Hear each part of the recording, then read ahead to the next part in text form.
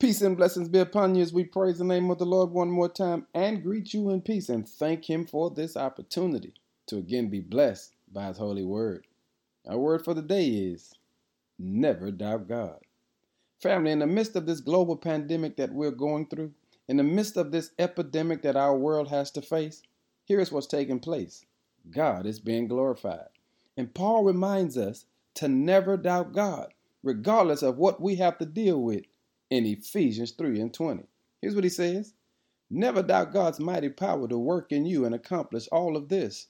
He will achieve infinitely more than your greatest request, your most unbelievable dream, and exceed your wildest imagination. He will outdo them all, for His miraculous power constantly energizes you. Here's what I'm saying. Paul reminds you that even if you don't understand it, God is being glorified because He knows what He's doing. And family, I want to challenge you today to share this message with someone.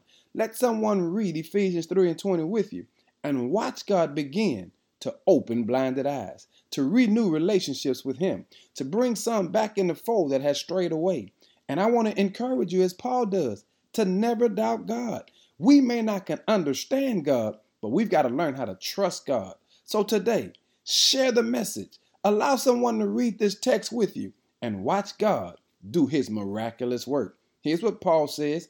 He will achieve infinitely more than your greatest request, your most unbelievable dream, and exceed your wildest imagination. So today, don't doubt God, share God, and watch God begin to turn some lives around. Share Him today that He can receive the glory through you, and we're going to celebrate His holy name. Be blessed today and give God some glory. In Jesus' name, amen.